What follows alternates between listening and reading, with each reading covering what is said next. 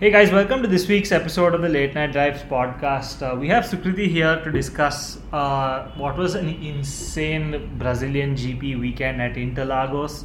Hi Sukriti, what a weekend, what a drama-filled, action-packed weekend it was. Absolutely. I think each day of Friday, Saturday, Sunday has brought with it its fair share of drama, and this has possibly been one of the best F1 weekends this year. For sure, and I think it's the first time we've seen what a massive difference the sprint format actually brings to F1. I think the first two sprints, of course, they were exciting. I mean, you had the two title contenders taking each other out in the Grand Prix after the sprint in both cases. But this was the first time that we actually saw what a difference the sprint could make to the result of the race. What are your thoughts on how good this sprint was, and should we be continuing to have like a sprint weekend every weekend in the future? Yeah, I think I spoke about this after Monza as well, that the sprint makes sense if you do it at a track where overtaking is possible.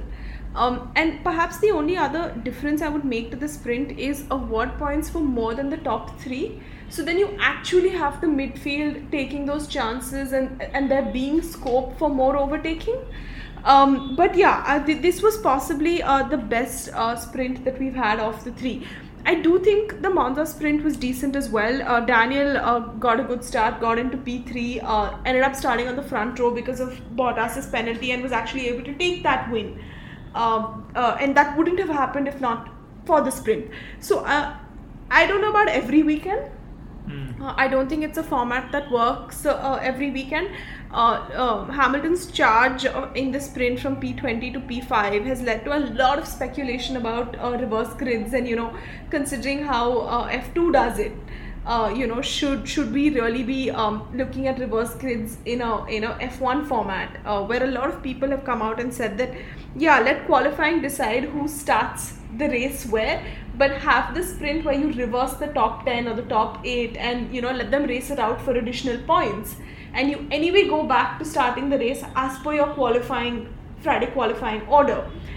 So if they are actually considering a sprint format like that, then that is something they could look at incorporating in more races. But the current format, I think, should stick to not more than 4 or 5 weekends a year at tracks where there is actual scope for overtaking. Yeah, I think the reverse grids format works especially well next year, at least theoretically, with the cars supposedly like being able to follow each other much closer, and like I said, theoretically being able to make overtaking that much easier for the faster cars. But I think that still remains to be seen. I'm not 100% convinced on reverse grids yet, at least in Formula 1. But I do think the sprints bring just a different dimension, and I feel like we have excitement back in F1 after a long time, right? We have exciting entire weekends after a long time. That's also largely because after a long time it's been a hotly contested championship with the contenders so close to each other. Absolutely fair enough. The last time this happened was probably Rosberg and Hamilton, and at that point they were still in the same team. Yeah, I completely get it. Like, it's been a while since we've had two teams competing for the championship as opposed to teammates, where one team was so far ahead. But moving forward to the race, and I'll come back to Hamilton and the weekend that he had, right, a little later. But just at the start of the race, do you think that the pressure just got to Bottas? That he had so much to do in trying to keep the Red Bulls back, and he had a really good start to the sprint, right, which put him on pole. And do you think that pressure just got to him where he couldn't manage the same start and manage to keep both Red Bulls back? A, it's that pressure. B, it's very hard to replicate something that you've done on the previous day again. He had a phenomenal start in the sprint. He got ahead of Max. To do that again, to maintain that lead again, it's not easy. The pressure. Sure, the pressure. Also, Max starting in P2 perhaps had that advantage that Valtteri had the previous day. Yeah, I was just going to say, also they started in opposite places, right? So perhaps P1 as a grid slot wasn't the greatest to start off with from the beginning. But yeah, I just thought that was interesting that, it was touted, and he has said, right, in the post-race press conference that he was told so many things by so many different people on how the first lap is so crucial. That just got me wondering that, of course, I'm sure these guys are only human. Of course, pressure is going to get to them, but at that level, should these guys really be feeling that pressure? Should they be being influenced by that so much? I think they can't not, right? Because just the previous weekend in Mexico, Valtteri got pole and was starting in P1, and I think there were very clear team orders that he was supposed to give Lewis the toe and try and get Lewis ahead, and instead Max from P3 ended up taking the lead. So I think there's also that, right? You also have that weighing down on you. Fair enough. The other people, again, like I said before I get into Hamilton, the other people I really wanted to speak about was, I think Ferrari had a really solid weekend, right? With Carlos getting a phenomenal start again in sprint, right? Which put him in third to begin the race with. They've obviously made a step when it comes to their engine and supposedly their ERS system, which is what's benefiting them so much. Do you think McLaren still has what it takes to take the fight up to Ferrari till the end of this season for that P3, considering the fact that, leave aside Norris's mistake, right, in the first lap incident, what he was thinking, I really don't know when he was trying to overtake Sainz. But they did have to retire Daniel Ricciardo with engine issues. So I just want to get your thoughts on that. Do you think they have what it takes to take that fight all the way till the end of the season? Look, the next 3 races. I will say this, right? Last weekend, a lot of people were writing Hamilton off and saying that this championship battle was sort of done. Verstappen had a 20 plus point lead coming into 18 Brazil. Point lead. No, he's now got a 14 point lead, and he had an 18 or a 19 point 21. lead. Okay, maybe I'm mistaken. Because he's 14 points ahead right now, and Hamilton would have scored 7 more points than him in this race. So 14 plus 7 would be 21. Okay, it's coming 20, into this fair weekend. Enough. I don't know. My math is pathetic anyway, so that's fine. Okay, whatever. So let's put it saying 18 plus point lead, right? So everyone coming into this weekend said that, especially with rumors of Hamilton's 5th place grid penalty anyway for the engine change, a lot of people said this championship was done and dusted. So including me, I was one of those people. I thought with his penalties going in, there was no way he was coming back. So at this point in time, there are only 30 odd points separating Ferrari and McLaren. A double DNF from Ferrari and McLaren's right back in. So I'm not ruling anybody out, and I think Ferrari is famous for having the absolutely right strategy at the absolutely right time. So I would still say this: there are still 3 more weekends for Ferrari to mess up. Yeah, I was going to say F it up, but yeah. All right, that's an interesting thought. It seems like it is Ferrari's championship spot to lose, right? At this point. I also think, with Charles' P4, the last race, and this time saying in 5 and 6, they weren't really challenged by anybody. So Ferrari is able to get these performances by qualifying fast and then sort of pulling out a lead and then sitting by themselves. The minute there's any close racing or the minute there's any challenging, they don't seem to be doing too well. So it also comes down to, at the next couple of races, are they going to be able to get away, or is there going to be close racing? Speaking of close racing, I think Gasly and Tsunoda for AlphaTauri have had solid weekends the last 2 weekends, I think, and we were expecting more of the same for this race, but I think Tsunoda made a really dumb move trying to get Stroll in the first few laps, and he started on the softs, and of course he was the only driver to start on the softs because he had a fresh set of softs, and I think he was trying to make something work there. And Gasly also sort of not really showing perhaps his potential, because he didn't have a very good start to the sprint and then not a very good start to the race either. As a result of that, he did end up being, I think, finishing 7th, I'd like to say, ahead of both Alpines. But yeah, that's also a very closely fought space in the Constructors' Championship, that 4th and 5th. The 5th and 6th place for between like AlphaTauri and Alpine, and I think they're both level after this weekend, right? Yeah, last weekend as well and this weekend as well, they've been level. Yeah, I just wanted to get your thoughts on AlphaTauri and this Alpine battle for this 5th and 6th, and how Pierre Gasly seems to be like the one who's pretty much brought AlphaTauri up to where they are, right? I don't know if it's fair to say that he's not had a great weekend. I think we're so used to seeing him in P4, P5 in a car that shouldn't be in P4, P5, that now when you see him in a P7 or a P8, you sort of start to wonder, is he not performing well? But bearing in mind that Ferrari's brought a bunch of upgrades, is starting to perform at a P3, P4 level, it's sort of but natural that Pierre will not be able to match that performance. His car shouldn't have been sitting in P4, P5 in any case at any of these. Yeah, races. It was more his talent bringing the car up to those levels. Yeah, right? and those positions.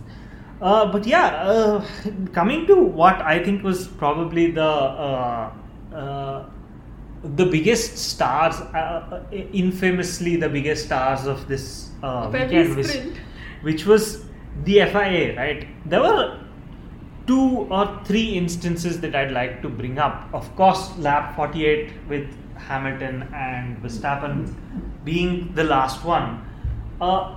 In the first race, Tsunoda Stroll incident that we just touched upon, they gave Tsunoda a 10-second penalty, which I thought was a bit harsh, considering the fact that a little later on in the race, when his teammate Gasly overtook Ocon in exactly the same corner, almost in exactly the same way, it was Ocon's presence of mind and the fact that he moved off the race line and off the track even that prevented a collision. They didn't give a penalty at that point.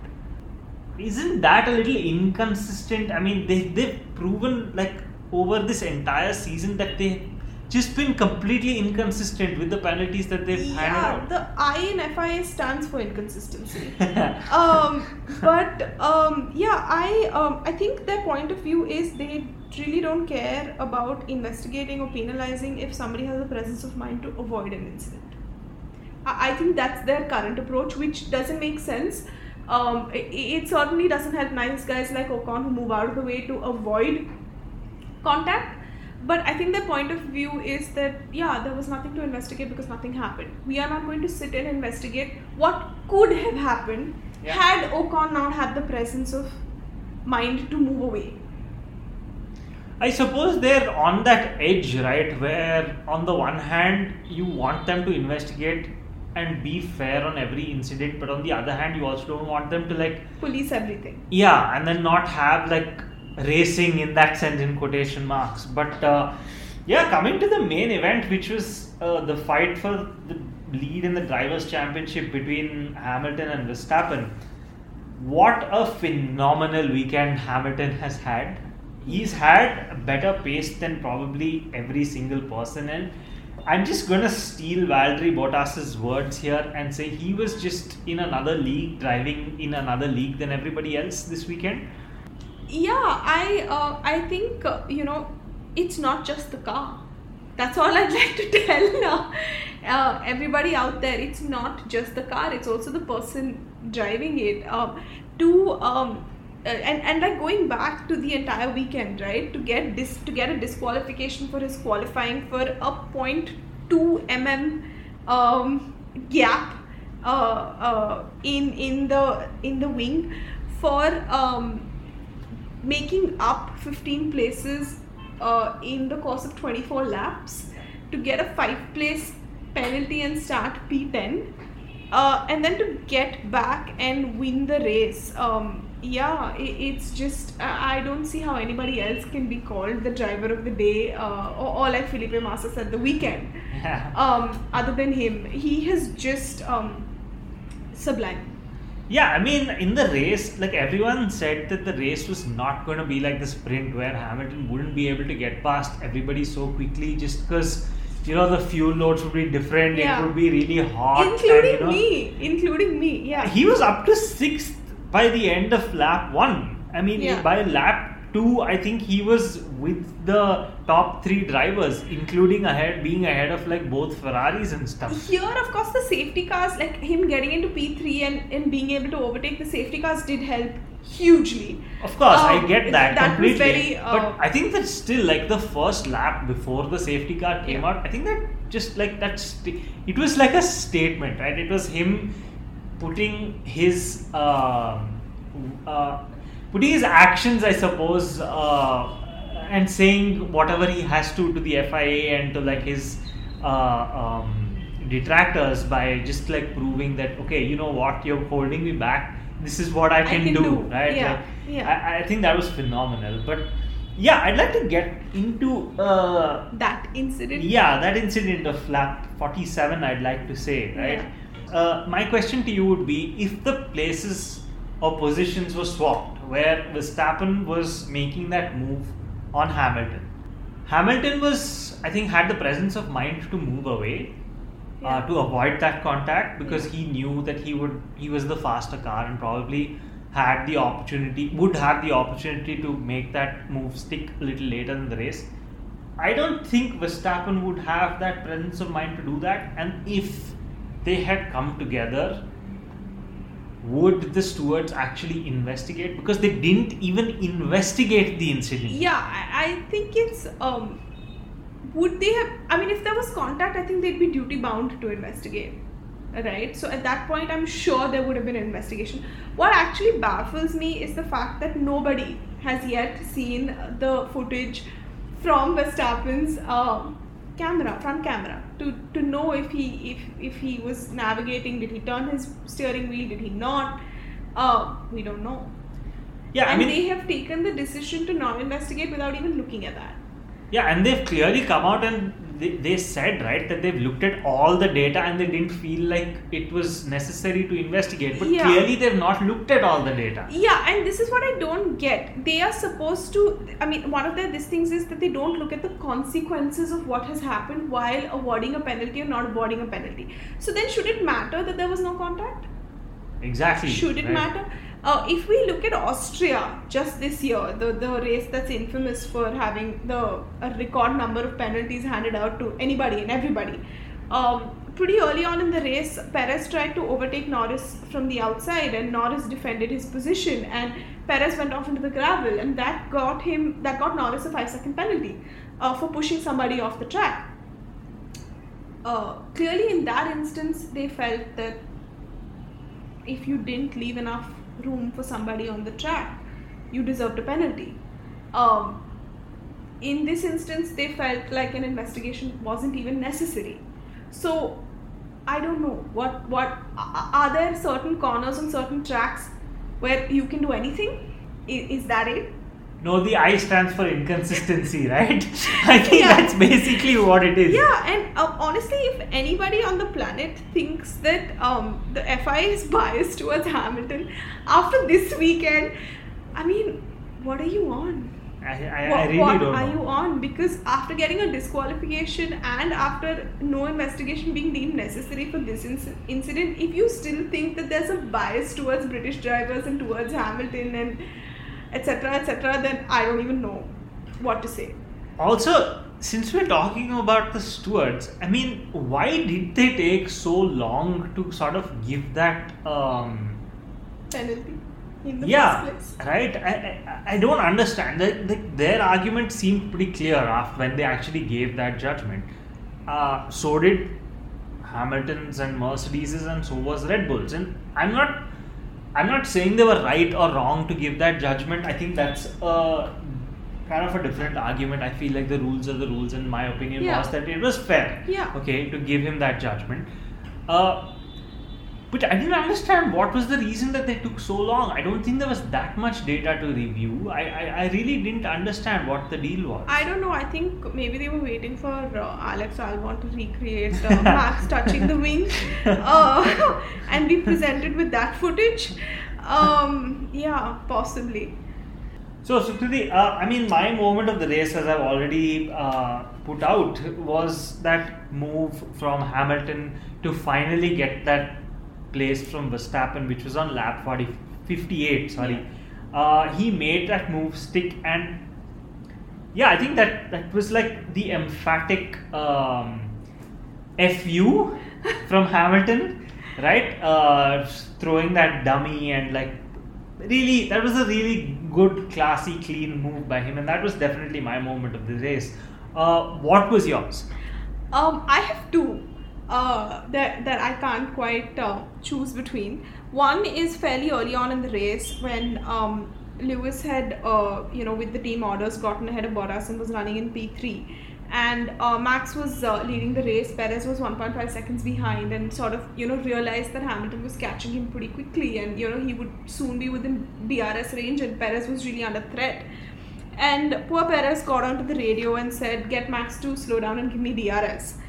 At this point, Max was 1.5 seconds ahead of Perez. 2 laps later, Max was 3.7 seconds ahead of Perez. Max was not slowing down for anybody.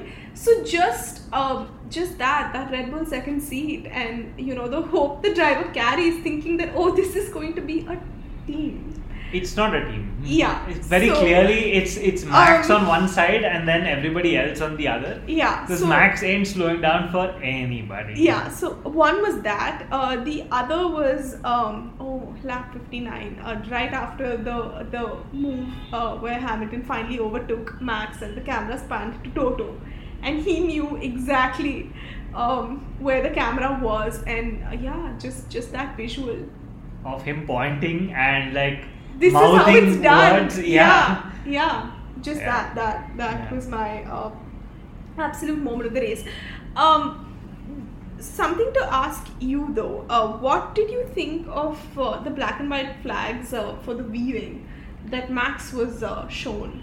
So this has been a bone of contention for me pretty much throughout the season, where in the past, you were not allowed to make more than one move when you were defending a position. Yeah. I don't know if the ruling has changed. I don't think it has changed. But yeah, just for anybody listening who doesn't know what a black and white flag means, it's like a warning to the drivers for unsportsmanlike conduct, and if they do it again, then they would be definitely handed a penalty. But like I was saying, the ruling definitely hasn't changed, where you are allowed to make only one move in one direction to defend your position. And throughout this year, to kind of break that toe for the drivers behind, drivers have been weaving on the straights, and I've just not understood how they haven't been penalized for that. Yeah. I think Ricardo did it a bunch of times to prevent that. And Verstappen was doing it throughout, right, this race. So I'm surprised that the black and white flag wasn't given earlier. I suppose the logic being that Lewis Hamilton was never closer than that point. Yeah. For it to actually make a difference. But I'm glad that he was given that. But he was actually given that after Hamilton made his move. Whatever, right? But I'm glad he was given that at least. At least it's something, right? Instead of a penalty. Yeah. I mean, instead of a penalty, whatever. But like I said, at least it was something. It was some sort of, to me, almost a callback saying that, okay, there are rules, we should enforce them, But that's my thoughts on that. I think for me also, his response when he was informed of the black and white flags by the team over the radio was, perfect, say hi. And I just, versus, Mercedes, when they got the disqualification, they said very clearly that we are not going to appeal this disqualification because we want to win the world championship on track. They are not wasting their time getting Van Doorn and De Vries to run simulations and film footage, and just the difference with which the difference in the mindset with which they approach this sport. Yeah, I think that difference is there for everyone to see, like in the last few years, right, between like Red Bull as a team and Mercedes as a team, where Red Bull tries every single tactic they can, whether on track, off track, whereas Mercedes likes to keep things clean and on track. But I will say this, in the heat of the moment, does it matter that Max said what he did? Do I think worse of him? No, I don't, because like I said, it was the heat of the moment. He had just been overtaken. He's been given a penalty. Of course, he's going to react like that sarcastically. That's fine. Like, I get that. That's part of his character, right? Is that character good or bad? I don't know. It just adds to the personality of like the drivers, in my opinion. And yeah, Max is a competitor. He's going to give it his all. He doesn't care about anybody else. That was very clear, especially with that Perez incident that you were talking about, right? He just wants to be like the fastest man on track and wants to do everything he can to be the fastest man on track. And I wonder what that bodes for next year, because if the cars are truly going to become more on a level playing field, if the changes are going to make it easier to compete. Right now, he's battling with one guy for pretty much every race, for the win for every race. He's got one competitor. What happens next year if Ferrari and McLaren are actually able to compete for the win and they've got young, hungry drivers? Yeah, I mean, it's one of two things that will happen, right? One is, I think very quickly Verstappen very quickly will realize that he can't continue putting people in a position of, no, this is my place, either you move or we crash. Because in a longer term, especially when there are multiple competitors, like you're saying, who I think it would only be detrimental to his own championship prospects. And I feel like he's a smart enough driver to hopefully realize that. Yeah. Or B, the team realizes that, look, this guy has this mentality that he is unable to change. And is that really beneficial for the team? I mean, Red Bull in the past have been really cutthroat with their drivers who've not performed for them. Yeah. And if they believe genuinely that they have a car that's capable of competing at the top, but the driver is detrimental to those efforts, I think Red Bull will definitely cut him. It's as simple as that. So I think it just comes down to which of those two things will happen. Because if one of those two things don't happen, then I think both Red Bull and Max Verstappen are just going to be like suffering. I don't think anything else is going to come out of it. But yeah, given this weekend, who was your driver of the day? I've said it. I think it was Hamilton. The kind of driving I've seen from him, the kind of overtakes, it's just... Yeah, I mean, I have to agree with you for once. And the people for once who voted for the driver of the day who voted Hamilton as the driver of the day. I 150% agree with everyone and you that he was definitely my driver of the day as well. Driver of the weekend, like Felipe Massa said, has shown some phenomenal spirit to kind of leave aside all and put aside his emotions towards the penalties and kind of channel that into his driving and win the race in a phenomenal fashion. Yeah. What did you think of Bottas coming on the radio and saying that are we sure that was a good idea when they pitted him to cover Max? Because he had a pretty late pit stop on lap 30 under the virtual safety car. and so he was able to get ahead of Perez and was like running in P3 at that point. Look, I feel like Mercedes made the right call. I don't know if Perez would have actually been able to hold on to P2 with just one stop. If Bottas would be able to hold on to P2 with just one stop. I think it was honestly Bottas being a little ambitious and Mercedes taking the little bit of a saner approach, seeing the gaps that they were and seeing that opportunity to take that position away from Perez. Yeah. I think it was very smart on their part to do so. And it would have been a very, very touch and go for Bottas to keep that place on a one stop. Yeah. Especially with how the tires were going away from the drivers. So yeah, that's my view on the situation. I think Mercedes did the very, very sensible thing by pitting him. What are your thoughts on that? Yeah, I think they were trying to cover Max, right? So I think for them, they were prioritizing Lewis and his championship prospects as opposed to thinking about Valtteri finishing P2 and P3, and I think that's where his disappointment lies. But it's to be expected, right? Yeah. I mean, at the end of the day, that's what it is. It is to be expected. But it's that part of the podcast again. Sukriti, what are your predictions for the next Grand Prix? It's a new race at Qatar for Formula One. It's a MotoGP circuit that's tight and has flowing corners. Yeah, a lot of corners. Yeah. Just one straight for potential overtaking. What are your thoughts? Who do you think is going to come out on top? I don't know. I genuinely don't know. Red Bull's much better with the corners. But as was proven in the mid sector of this Grand Prix. Yeah, but Hamilton's also going in with a great engine. I don't think this championship fight is done yet. So I'm still saying that it's going to be Max and Lewis finishing 1 and 2. Who finishes 1 and who finishes 2 is the question of this entire season. Yeah. I would really like to see a non-Mercedes and Red Bull on the podium.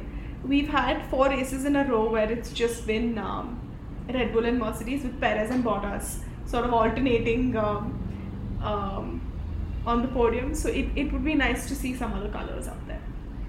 Yeah, I tend to agree with you. I think it is going to be pretty much a Max and Hamilton fight for the win. I have a feeling that Hamilton is going to take the momentum from this Grand Prix, especially because it's a subsequent weekend. And I think he's going to have a thought process where he has to prove to everyone that he's still worthy of winning that championship. So I feel like we're going to see another special performance by Hamilton, but only time is going to tell. And it is on paper seems to favor the Red Bulls, but on paper Brazil seem to favor the Red Bulls as well. So they have been in the past very dominant in Brazil. Yeah. So let's see what ends up actually happening. Thanks a lot for coming onto the podcast this weekend, Sukriti. Thank you. And thanks a lot for tuning in, guys. And as usual, do check out our social media channels. That's Late Night Drives on Twitter and Late Night Drives podcast on Instagram. I will see you guys in the next one. Cheers. Have a great night.